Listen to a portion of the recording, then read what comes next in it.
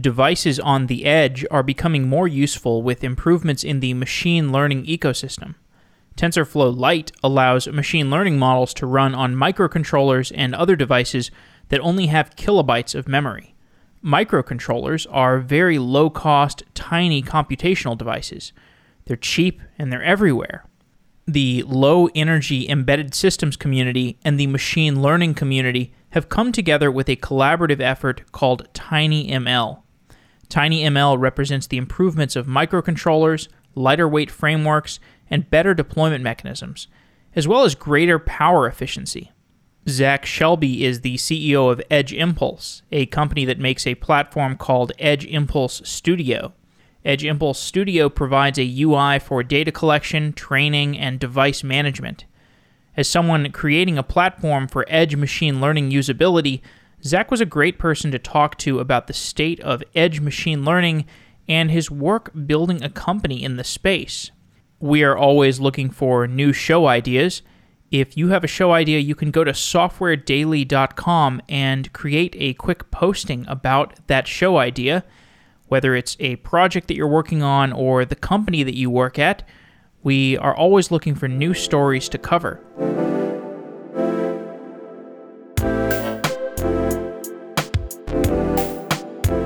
If you have a DevOps story to tell, GitLab would like to hear it virtually. The 2020 GitLab Commit User Conference will be held as a virtual event on Wednesday, August 26th, and the Call for Proposals, or CFP, window is open through June 5th. Maybe you've managed a culture change or discovered a DevOps solution that you want to share, or you've dramatically reduced your release time. Whatever your story is, you can share it at Commit. Go to softwareengineeringdaily.com/commitcfp, and you can also register for the virtual GitLab Commit User Conference at softwareengineeringdaily.com/GitLabCommit. That's softwareengineeringdaily.com/GitLabCommit to register for the event, and softwareengineeringdaily.com/commitcfp to submit your call for proposal submission through June 5th. The CFP will close on June 5th, so if you have an idea, share it before then.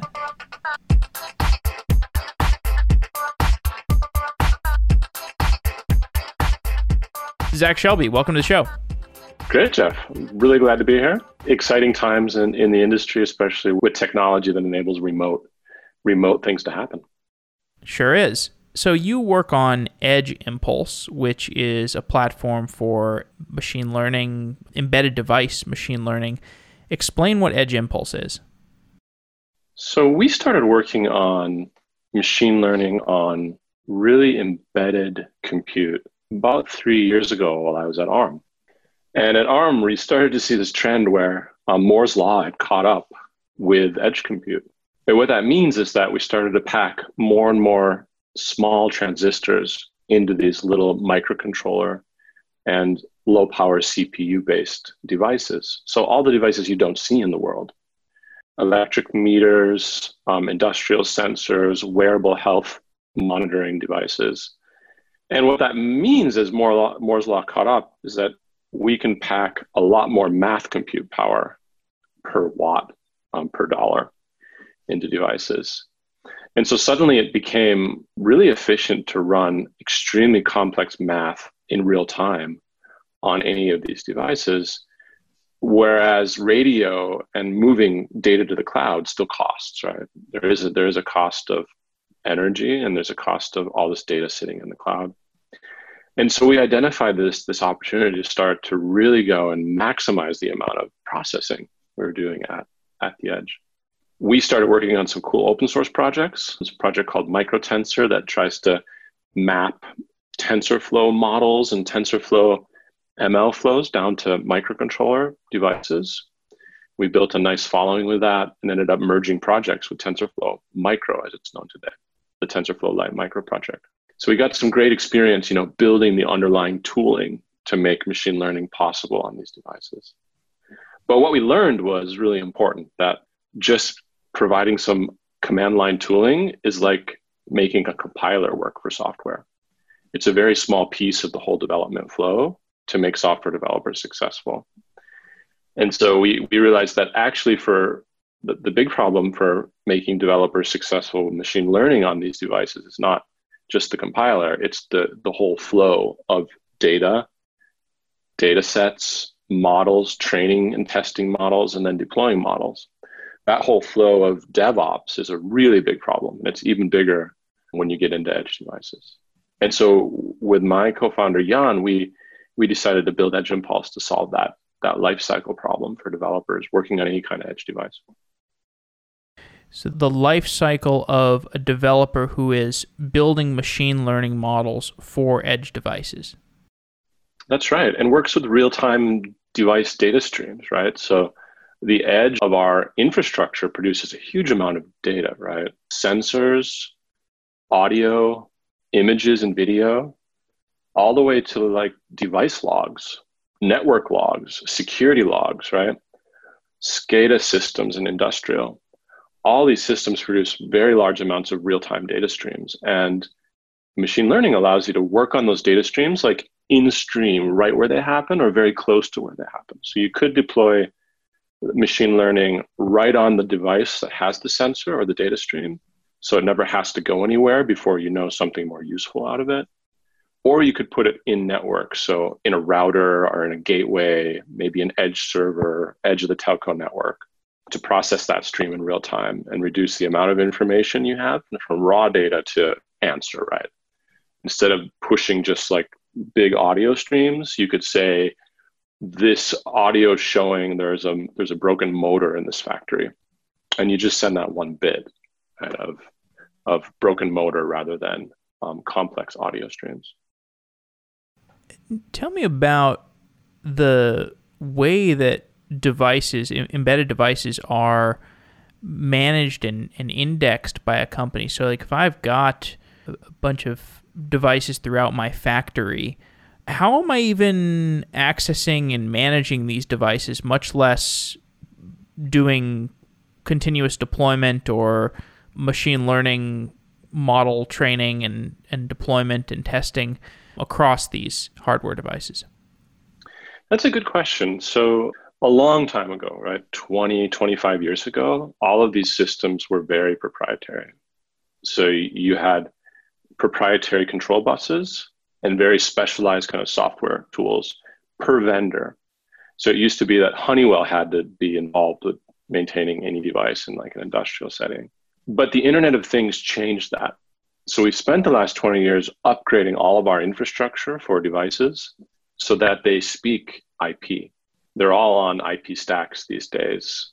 And so you have an IP address for the device, you have a secure connection, HTTPS style, TLS encrypted connection, and then you have cloud services that manage communications with these devices. So we have a lot of IoT systems from all the major cloud vendors, from ARM, which allow you to speak to any of these devices and perform firmware updates. So all of these devices these days are firmware update compatible over the air. So you can push a new firmware down to a device easily. And that's the really embedded end of the spectrum, right? When you get into CPU-based devices like routers and gateways, then we have even more sophisticated management because they are embedded Linux machines, right? So all the same things we do to manage like an edge server that runs Linux, we can do the same things with a embedded Linux router.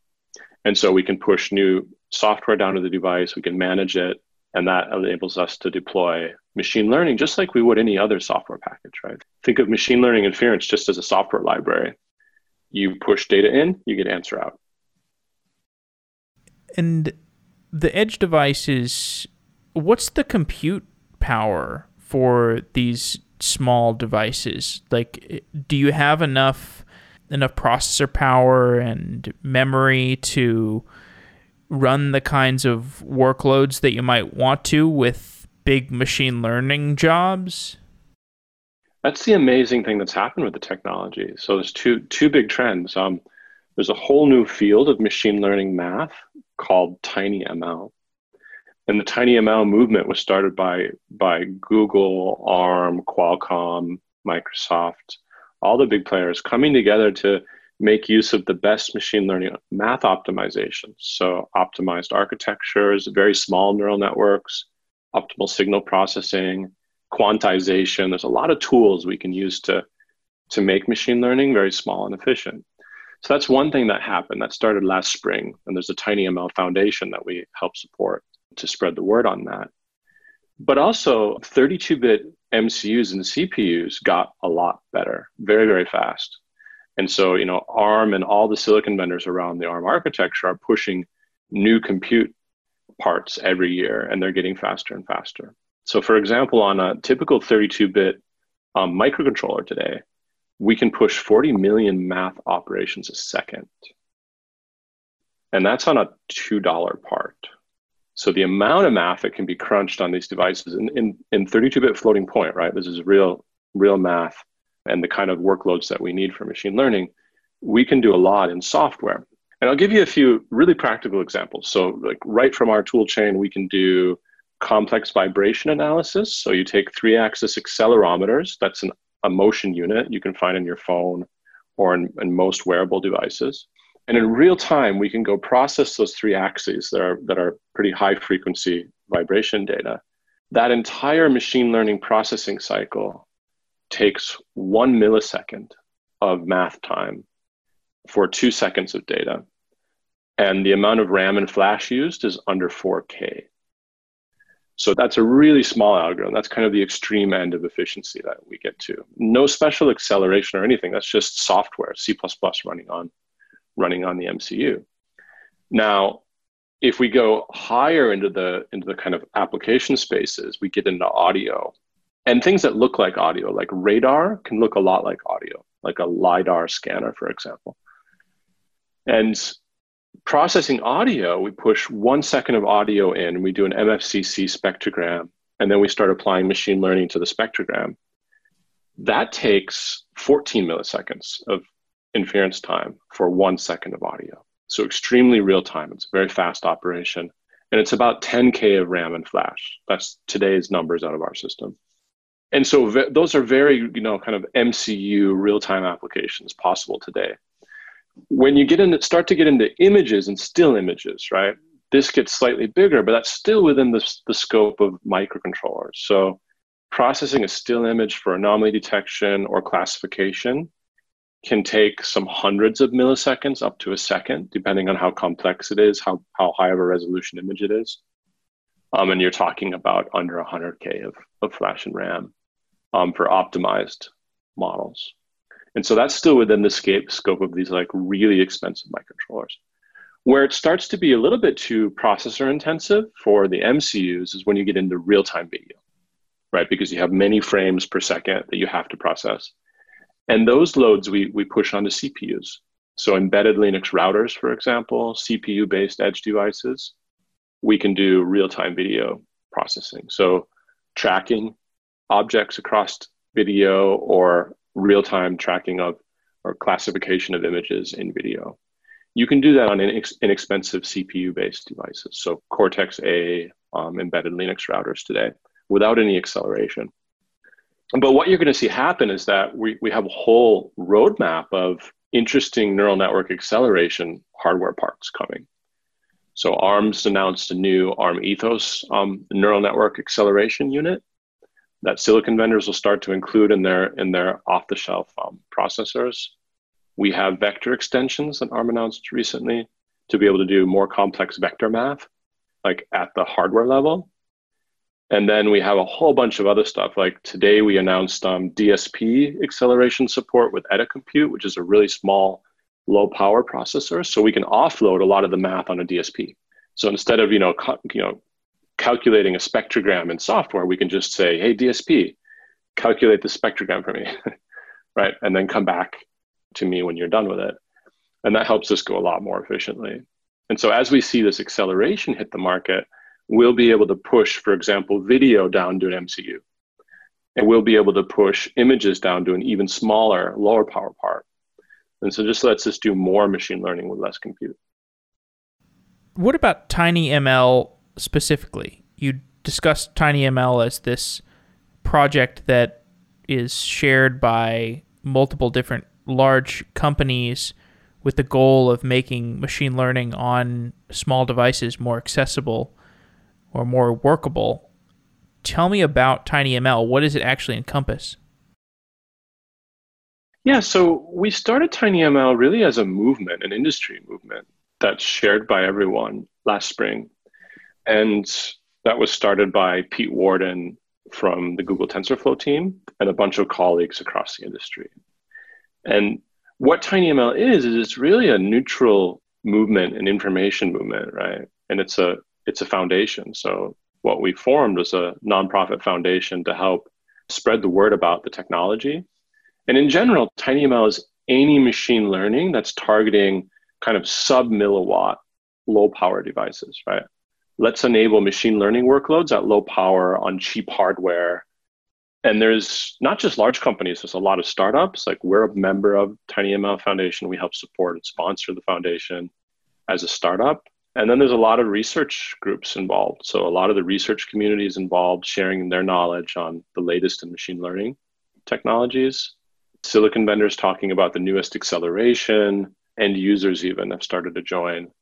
And then what we do is we do talks every 2 weeks. So there's a TinyML talk on technology every 2 weeks all around the year.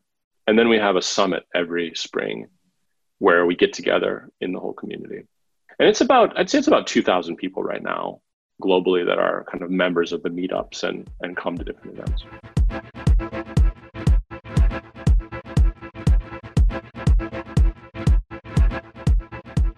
TripleByte is a platform for finding a great job faster. TripleByte works with more than 400 tech companies, including Coinbase, Zoox, Dropbox, and Facebook. TripleByte is focused on matching high-quality engineers with great jobs. We know that the economic downturn has caused some significant upheaval for current computer science students and new grads, and many students don't have the internships or the engineering roles that they'd expected. And you can learn more about these opportunities by going to triplebyte.com/sedaily to sign up for the webinar that TripleByte is hosting May 28th at 5 p.m. You can go to that webinar to find out more about how to prepare yourself for a job, prepare yourself for an interview. triplebyte.com/sedaily, and during that webinar, TripleByte will interview Tito Carrero, a current Chief Product Development Officer at Segment, as well as former early engineers of both Facebook and Dropbox, and you'll get to learn more about how to get in the door at these opportunities for internships and jobs. You can also go to TripleByte to find resources on engineering assessments, mentorship, and other materials. You can sign up for all this at triplebyte.com/sedaily. Thank you to TripleByte for being a sponsor.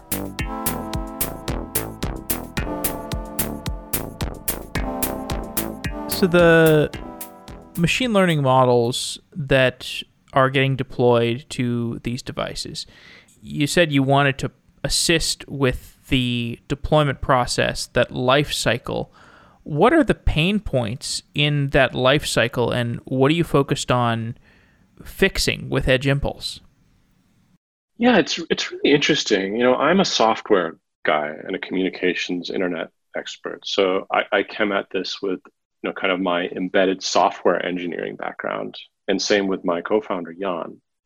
And so we thought, well, what are the things we have to do in software and DevOps to really be successful with software deployments at scale, right? Targeting these edge devices. And so we started looking at, well, what's the equivalent in machine learning? And there's a bunch of pain points that are really, really hard to deal with once you go past a single model.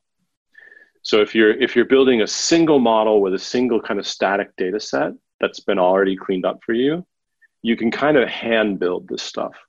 Like we used to hand build software in kind of the 1990s, you'd have everything on your own machine in text files, you'd use VI to edit your files, and then you had kind of a manually maintained makefile. And that was it on your machine. If you ever move this to another machine, it would probably fail to build. ML is kind of at that state with data scientists. You kind of build everything on your own machine with your own Python installation, and you have your data set there in a file or in Python in your notebook, and you build this thing and it works once on your machine. That's kind of the state of machine learning development flows today. It's very manual. It's very kind of one developer, one machine. So the biggest pain points that we start to see as we're enabling developers to do this much more broadly is data set collection to begin with. How in the heck do you collect sensor data into a data set and make sure that data set's useful for use in machine learning? That's a really hard problem because the data that we collect is different. In the Internet of Things, we try to reduce the amount of data. That means we filter and we threshold everything. And when you filter and threshold, that data is no longer really useful for machine learning. What we need with machine learning is very high quality raw data and as much data as possible.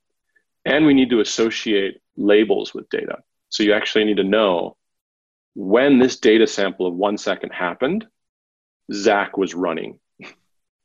And these accelerometer values are me running, right?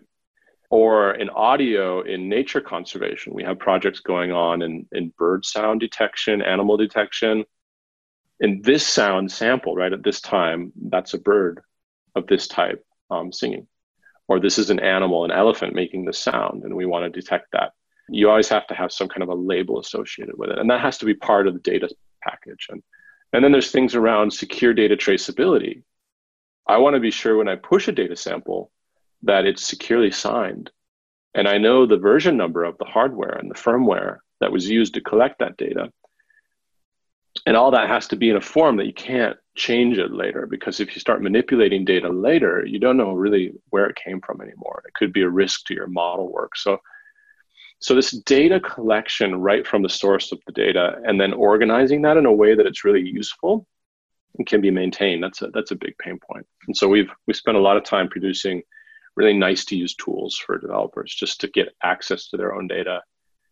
And it becomes valuable, right? As you build up your data sets as a developer or as a company, that's a super valuable asset for you. And so we're encouraging people to get really good at that. And then as data gets really big, right? As you collect lots of these data sets, like we have one customer right now working on some wearable health data. Like one measurement campaign was 3 terabytes in data. And this is just sensor data, right? This isn't any big data. Sensor data, one measurement campaign, 3 terabytes. And so we do a lot of then cloud integrations for that kind of stuff, where we directly integrate with buckets and we do queries on those buckets to go narrow down the data you want for a specific ML algorithm, because you just can't work with 3 terabytes at the same time. It's just too much. And so a lot of tooling around data sets. But once you have a data set, you also need to be able to apply that data set to algorithms. And the neat thing about machine learning is that these algorithms are like, think of them as like templates. They're like software templates. They don't do anything on their own, but they're an architecture for data. And once you push your training data through these templates of algorithms, they become trained working machine learning. So they're like the templates that learned what to do for this type of data. And so they specialize themselves in the data that you're pushing at them. And so you need a whole architecture for hosting those algorithms, right? Which algorithms do you want to choose for this use case you're working on? Say animal sound detection and acoustics. You need to window that data. You need to extract your spectrograms. You might filter out certain frequencies that don't mean anything for you. And then you have to start matching the spectrograms for different data signatures. Well, how many classes of data do you want to look for? Do you want to just identify one bird or 3 or 4 different bird sounds at the same time? And that affects the complexity of the algorithms. So hosting these algorithms, making it more like a plug and play GitHub repositories, way to think of it, is something then we had to spend a lot of time on finding ways to make this extensible, right? Because we can provide great templates, but you might be working on a very special kind of project where you need to customize something. Well, we need to make that easily customizable. We need to host those algorithms for you. And so making algorithms accessible for people and making them easily trainable with your data set, we spent a lot of time on, because that's hard. And then finally, testing, right? Testing these algorithms is really important in the cloud. And we do all these things in the cloud, right, for the developer, because there's so much compute and so much kind of complex tooling involved, it's really hard to install on a single machine and it's hard to access across many people. We do this kind of visual testing in the cloud. So we stream sensor data to the cloud. We test how does it work, how well does it work, and why does it work or not work for the developer. And you really have to see what's happening because these models are fairly complex. And if you put this algorithm immediately to an edge device, it's almost impossible to see what's going wrong. It's a little box without a screen with an audio mic in it, right? You can't really see why it's not working, and it's very hard to debug as a developer. So we do all this visual testing in the cloud, and we do a lot of unit testing in the cloud because we have a powerful machine. We can go through lots of test sequences at the same time.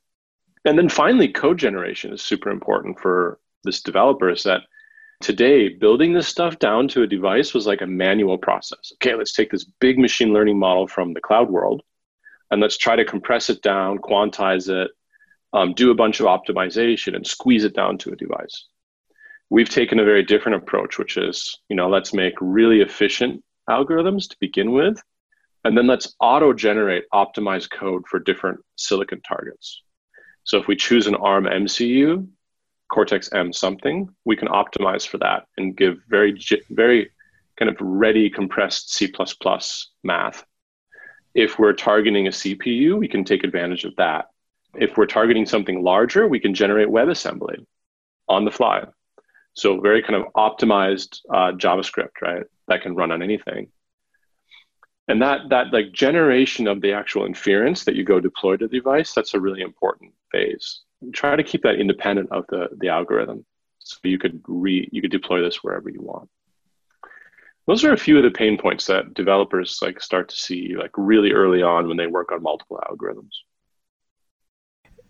And so I'm starting to see a really complicated set of problems that you have to attack in going to market. So you think about the different plethora of types of organizations that would have devices that they would want to equip with machine learning.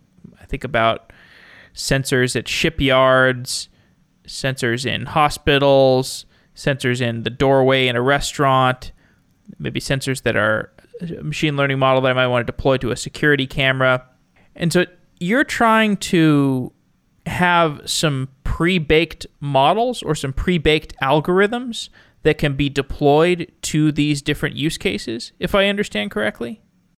No, actually, we don't believe all that much in pre-baked algorithms. And the reason is that developers who work in these domains, the people that develop those products, they have very specialized sensor things that they're trying to detect, right? They're domain experts. They have access to test data from those cases, and they need to develop algorithms that are specialized for them. And so what we do, our philosophy is we help those developers gather the data that they need for their domain-specific application and choose models of algorithms that are applicable for their problem. But once you take, model template times their own data and you make those work together, those algorithms become specialized for that security camera or that shipyard detection algorithm. And that's the beauty of ML, right? We use data to train software, right? To do something very specific. And so it's not about the specific algorithms, it's about the infrastructure for these developers to be able to develop the algorithms for their purposes. And there's brilliant people, right? The developers and engineers already involved with edge devices are brilliant engineers and software developers with their domain expertise. What they need is tooling to take advantage of the new technology. Got it. And help clarify for me, if I've already got TensorFlow that, I can train TensorFlow models and deploy those models to edge devices, what other kinds of tooling do I need? Yeah, so TensorFlow doesn't really do that today. That's the tricky thing. So when you use TensorFlow, you're using it for a data science flow, which means you're working on a neural network for a very specific kind of classification task.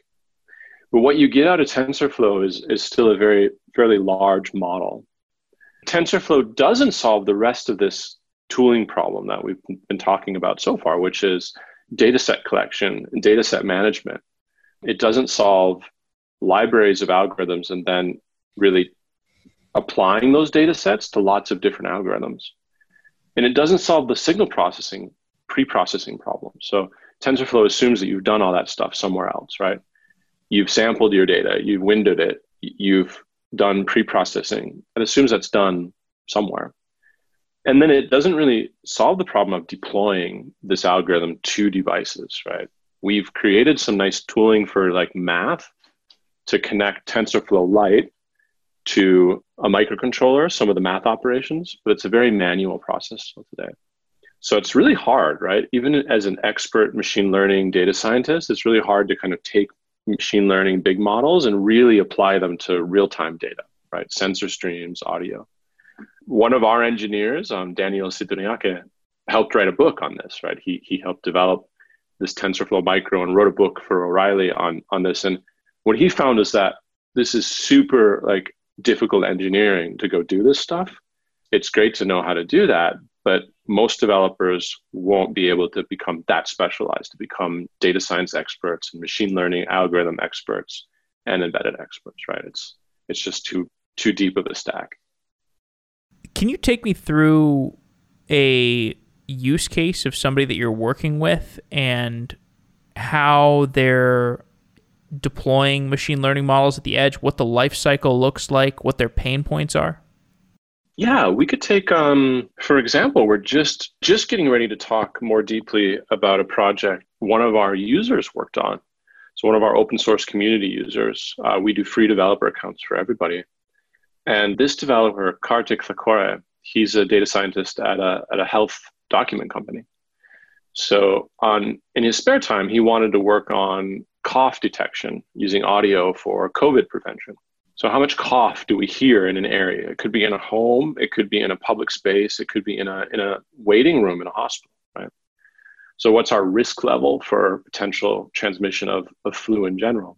And so Kartik wanted to work on this. So what he did is he first wanted to find a suitable device that could allow him to put this kind of audio detection in any space. So he found this Arduino Nano BLE board. It's a little microcontroller-based board from Arduino that has an audio mic and a suitable processor with Bluetooth Low Energy all built in. And this is like a $30 device, so it's really cheap. So he found that device. He started working with Edge Impulse as a tool to collect a data set and use the algorithm libraries that are there to train those algorithms to detect cough. And so what he did is he started out first. His first pain point was, well, how do we collect a data set, right? And what he did is he used this little device to collect some audio, but he also used a mobile phone to collect audio because the mobile phone is an amazing sensor. You can collect audio very easily using a mobile phone. And we have a couple different features that allow you to collect data directly from embedded devices, audio samples, but also we have a feature to use the mobile phone as a sensor. And using the mobile phone as a sensor is actually really easy. When we add a device for data collection, we have the option to add a mobile phone as a device, and we generate a QR code on the screen. And you just take a photo of the QR code with your phone, and that opens up a browser app on your phone connected to the cloud ingestion infrastructure, which turns the phone into a secure sensor. And so now Kartik was able to use the phone to collect cough samples and stream them directly into the dataset tooling in the cloud. And so you could collect samples of different types of coughing. He combined some additional cough samples that he could find from the public internet, uploaded those to the same dataset. And he started to create a really good dataset around coughs, different types of coughs from different people, and non-coughing events, sneezing events, right? Different types of background noises that you hear in public spaces to build up a data set for cough detection. So that was his first pain point, was this kind of data set maintenance. The second thing he did then is he started to choose suitable audio algorithms out of our library. So he took an MFCC signal processing block, and spectrograms for coughs are no different. He set a window size that was appropriate for the length of a typical cough. Coughs are pretty short in duration. And then you move that window over the audio to try to detect that event. And then he chose a neural network. And what happens with the neural networks is we have audio-based neural networks for classification. He chose an audio model out of our neural network setup, which is good at detecting audio patterns over one window of audio. And so his audio model is detecting cough event or no cough event, right? Keep it very simple to get statistics about background noises. And with a couple weeks of work, right, collecting a little bit more sensor data, so cough data, tweaking the parameters of the models a little bit, he was able to get to a reasonable, well-performing tiny machine learning model for cough detection that was small enough to deploy in this type of device. And he's been testing that with the community, working on some different projects. So we're actually working on a blog to go and expose that data set and show a tutorial on how to do this in a way that anyone can do it. We recently launched with Hackster a global challenge for COVID prevention techniques. So not things like ventilators, but really like down to earth. How can we help prevent and know how to prevent, right, the spread of these kinds of diseases, and in particular, technology that can be transferred to developing countries. And so it has to be cheap, it has to be simple, it has to be open source, right, that a developing country's local UNICEF or UN development agency can help transfer that knowledge of how to manufacture this thing to local teams of volunteers, engineers that can go and put this into use. And so that's the kind of work we're encouraging people to apply these kind of projects to this UN program. And so again, Edge Impulse in this workflow where Kartik wanted to set up a system for recording and detecting coughs, where did Edge Impulse fit into that workflow? So I understand that he bought this commodity hardware chip and he was setting up his phone to record the audio, but where was Edge Impulse in this workflow? All of it. So from the very beginning of collecting sensor data, we have an SDK that goes here, and that SDK enables real-time data collection to the cloud. Got it. So interaction. The SDK sits on the chip, and do you manage the actual data sets? Like you set up S3 buckets and stuff, and just dump the all cloud automated. We also have the web application for the mobile phone, and the generation of the QR code I mentioned, that's done in our cloud tool for enabling that data collection from phone in real time. So that's all our stuff. The visual management of the data sets, that's part of the tool, as well as the libraries of algorithms graphically, the training processes, the testing, and the code generation. So the deployment of the actual algorithm back to this device or back to the phone. We support WebAssembly, so you can generate something that gets deployed right to the phone. That's all part of the Edge Impulse developer platform, which is a cloud developer environment. So you sign up for an account, you get a free account, and then you can go and collect data sets, manage those data sets, train algorithms out of our libraries of algorithms or create your own, and then do that testing and deployment phase. So that's all part of the platform. And so are you thinking of it as building infrastructure and workflows for individual use cases, like related to audio recording? Like you have a certain workflow for audio recording, and then you have a certain workflow for temperature detection. And do you have these different domains that you're focused on? Yeah, we call those wizard templates. That's something we're just working on releasing, which is kind of out-of-the-box wizards when you get started, where we ask you, what kind of project are you wanting to work on? What type of sensor data do you have? And what kind of pattern are you trying to detect? And so we are right now working on templates for motion. So different types of accelerometer, gyroscope-based applications where we're detecting human motion or machine vibrations and machine motion. They're not really different from a machine learning point of view. And once you choose that from the workflow, what you'll get is a template where we choose the correct sets of algorithms for you out of the box. We might have some specific, settings set for that algorithm that work better. And then we'll ask you whether you want to start collecting your own data set from scratch, Or do you want to use one of our existing data sets to start with? We have example data sets for that. So different types of use of vibration and accelerometers are super, super common across almost all applications. So that's one we're focusing a lot on. The other one is audio patterns. And there's two different types. We have human speech keywords as a template, where we detect things like hello or open window, any kind of short command. That's a type of template that we're working on. The other one is background noises, things like coughs or a machine braking, for example, a siren. That's the type of background noise we can detect. And yes, giving a template for that, what's the best setup? Here's an example data set that you can start with, or you can collect your own data for your own data set. And we're just working on image-based technology. So the ability to have templates for image anomaly detection, image classification, and different types of camera boards where you can easily collect those images for a data set. Yeah, and lots more coming. There's more exotic applications that as we see more of those, like electric current pattern detection. You've got current clamps that go around your current lines, your electric lines going into a house or into a machine. You can detect patterns in that. It's not all that different than vibration analysis, just a different type of sensor input.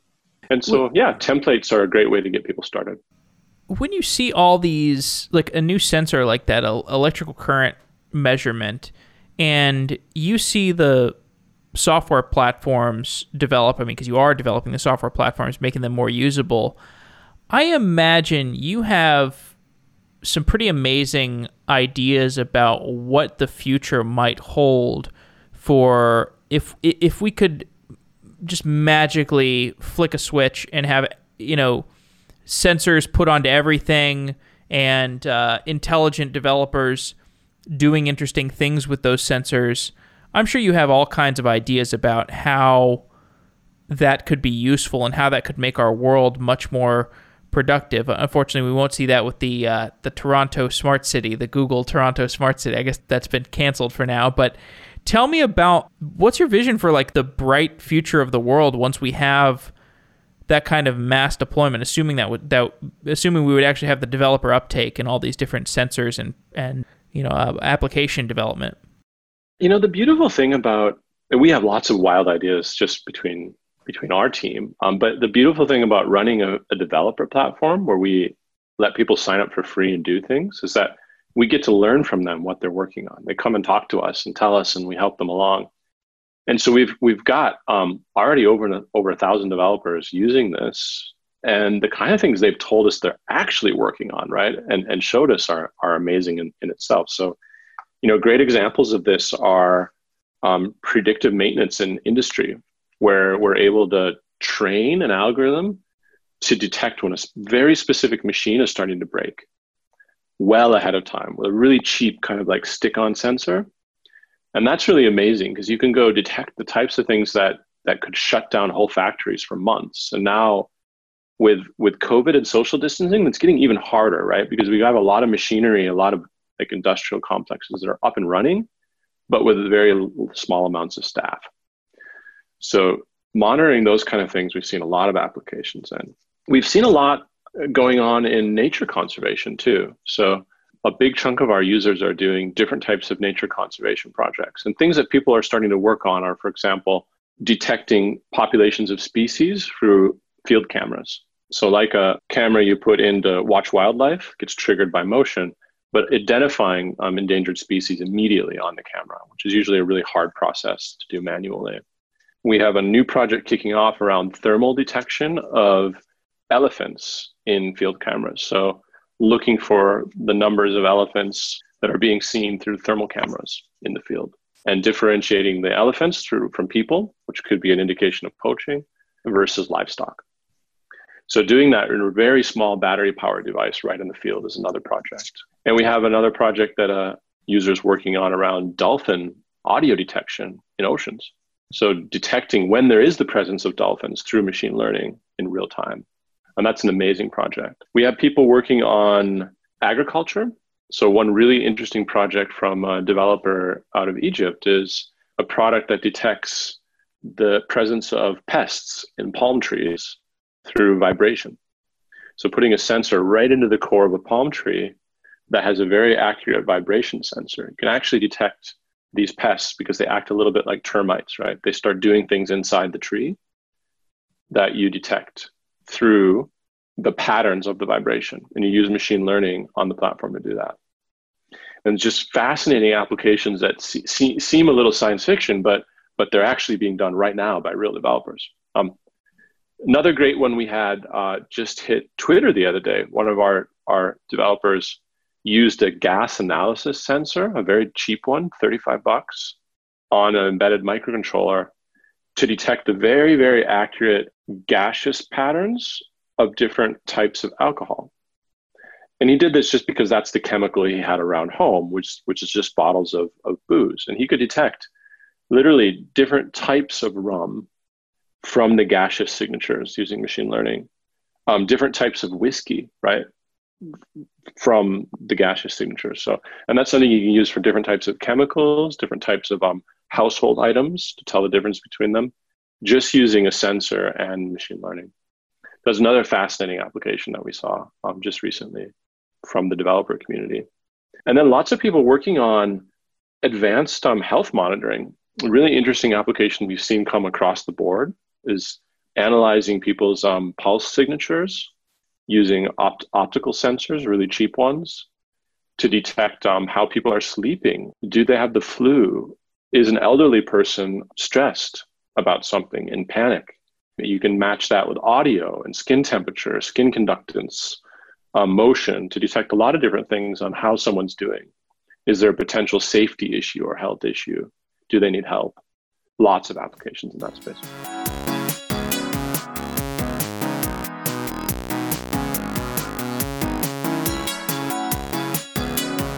The Intrazone is a bi-weekly conversation and interview podcast about SharePoint, OneDrive, and related technology within Microsoft 365.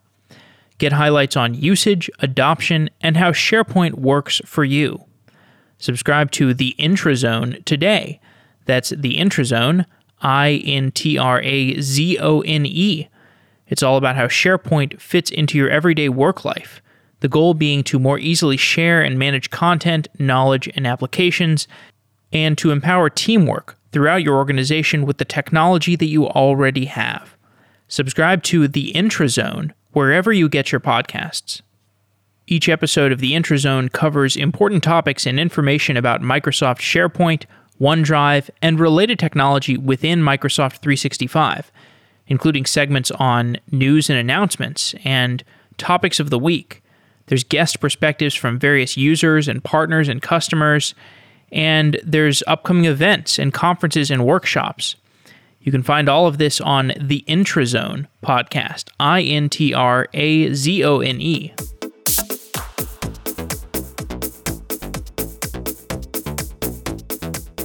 A little bit more on the engineering side. So you mentioned that there's a lot of work to be done around large data sets. So, you have these sensors and you have them potentially picking up really high volumes of continuous data and needed to do things with that data. What kinds of infrastructure have you had to build to manage, buffering and batching and compression, or just tell me about some of the data management issues?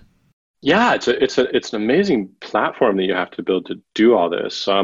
So on the very edge, it's interesting because you need to give the developers tooling to package up this data to begin with. And that was a problem we had to solve early on because today's data collection formats really aren't designed for small devices with small amounts of storage space, nor for machine learning data. So for that, we developed a new JWT-based JSON format. So it's a JavaScript web token or a JSON web token, which is like a signed token in JSON that's specifically for machine learning data samples. And you have to be able to compress that in a very small way. So we applied CBOR, which is a really cool binary object notation for JSON. So you can basically compress JSON down to binary tokens. And we use that to make sure we can package data up securely and properly from any edge device. And that could be right from the sensor, from the mobile phone, from your file system, it doesn't matter. So that's one of these pieces of infrastructure we had to build early on. The other thing we had to do is build a global ingestion infrastructure. So something that hundreds of thousands and millions of users and enterprises all around the world can throw data at us because we're getting these terabytes of data streams from these users. So we have a very large AWS-based infrastructure for ingesting data in real time and making sure that we know that we've really received every secure bit of this data from lots of different file formats around the world. So there's a large data like ingestion infrastructure for these data set creation techniques. And then being able to work with large amounts of data is an interesting data engineering problem. We have users working with lots of smaller projects that we have to create data live in. And then we have very large data sets from our large users. And so we have kind of multiple layers of infrastructure where we have buckets that contain very long-term large data sets. And we even work with customers with their own buckets, right? So they actually own the data right in their accounts. So being able to do that and having the tooling to work with that is a really interesting big data problem. So we have things like query tools where we can query down into large amounts of data to narrow it down to what we want.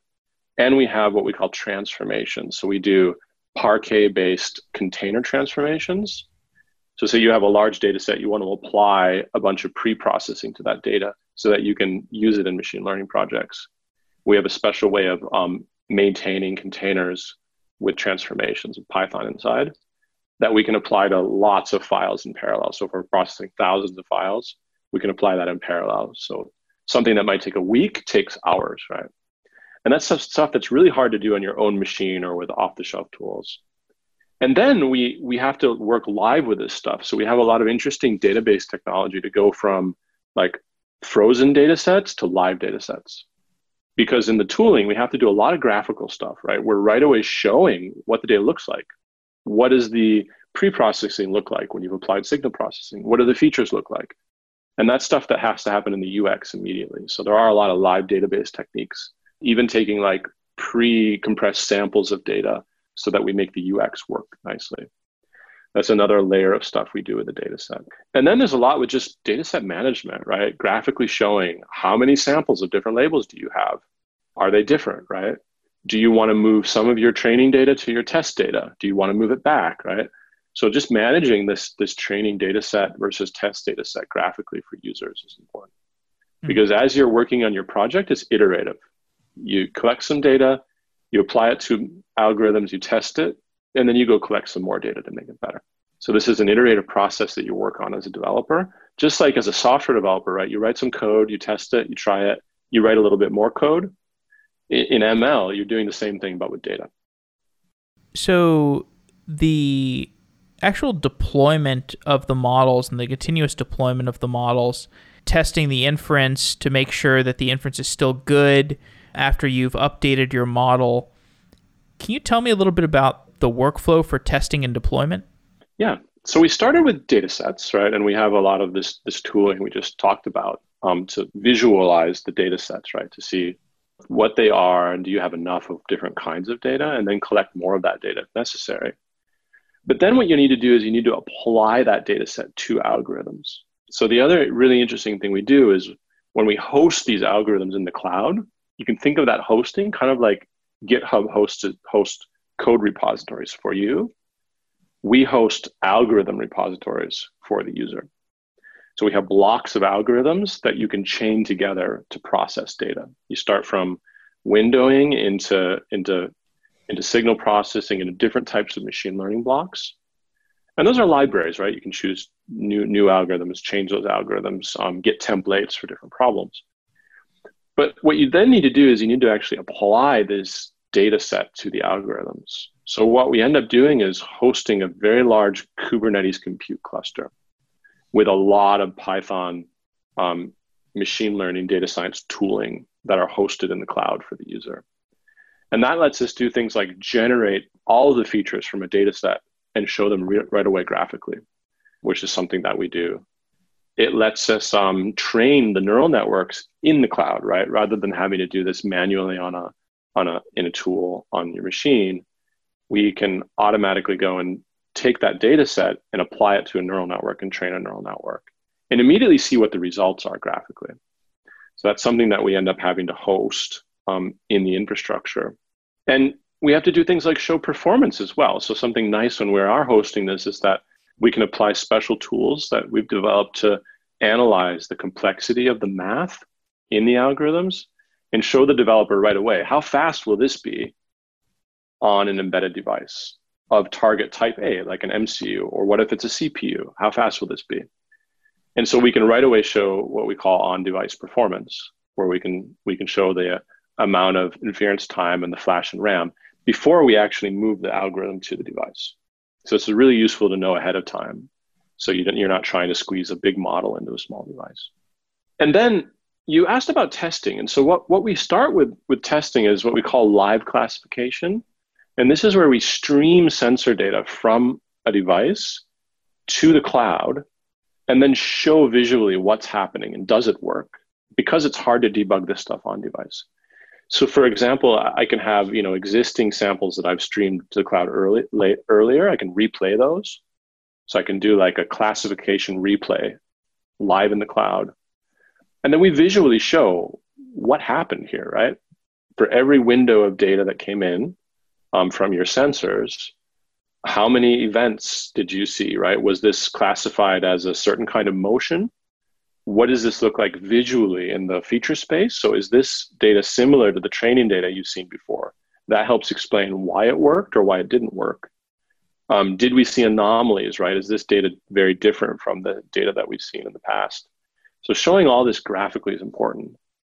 And then it helps us decide what to do next, right? Oh, that worked really well. Great. Let's keep this as a test case. Or that didn't work very well. Like if we run an anomaly through a device, that anomaly might actually be data that we want to detect. We just haven't done training on that yet. So for example, if I have an anomaly, I might want to push this back into my training set.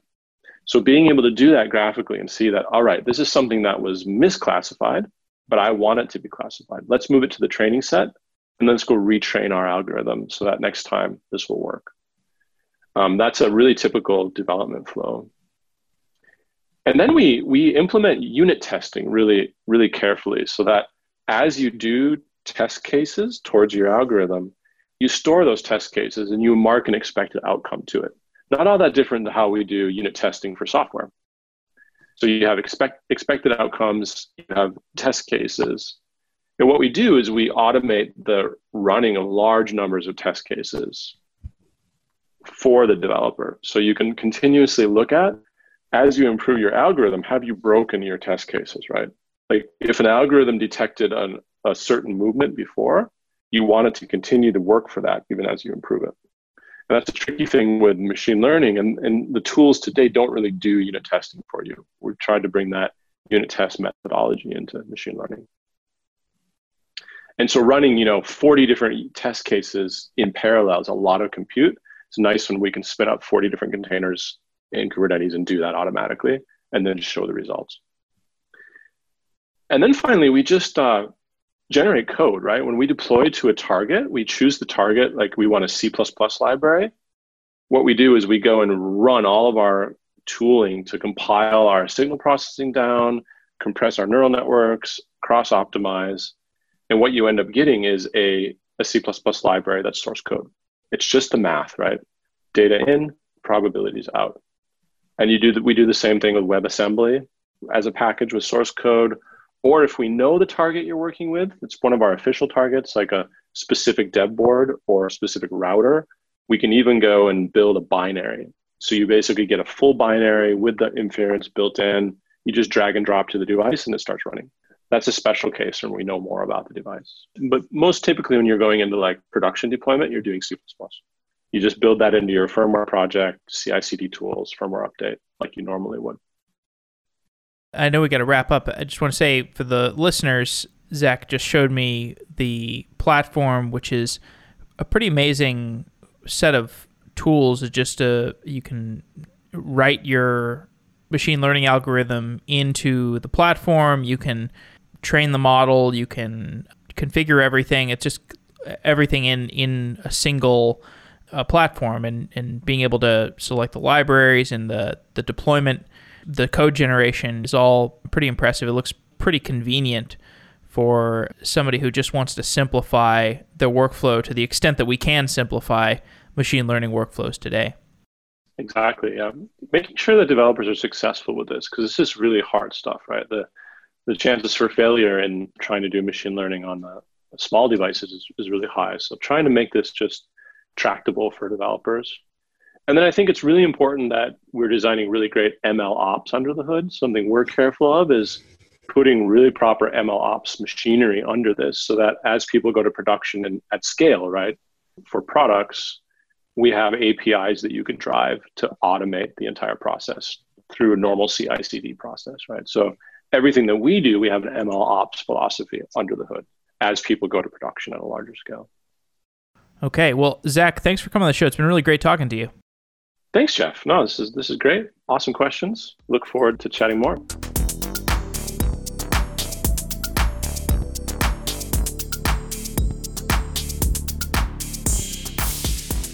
Over the last few months, I've started hearing about Retool. Every business needs internal tools, but if we're being honest, I don't know of many engineers who really enjoy building internal tools. It can be hard to get engineering resources to build back-office applications, and it's definitely hard to get engineers excited about maintaining those back-office applications. Companies like DoorDash and Brex and Amazon use Retool to build custom internal tools faster. The idea is that internal tools mostly look the same. They're made out of tables and drop-downs and buttons and text inputs. Retool gives you a drag-and-drop interface so engineers can build these internal UIs in hours, not days. And they can spend more time building features that customers will see. Retool connects to any database and API. For example, if you want to pull in data from Postgres, you just write a SQL query. You drag a table onto the canvas. If you want to try out Retool, you can go to retool.com/sedaily. That's retool.com/sedaily.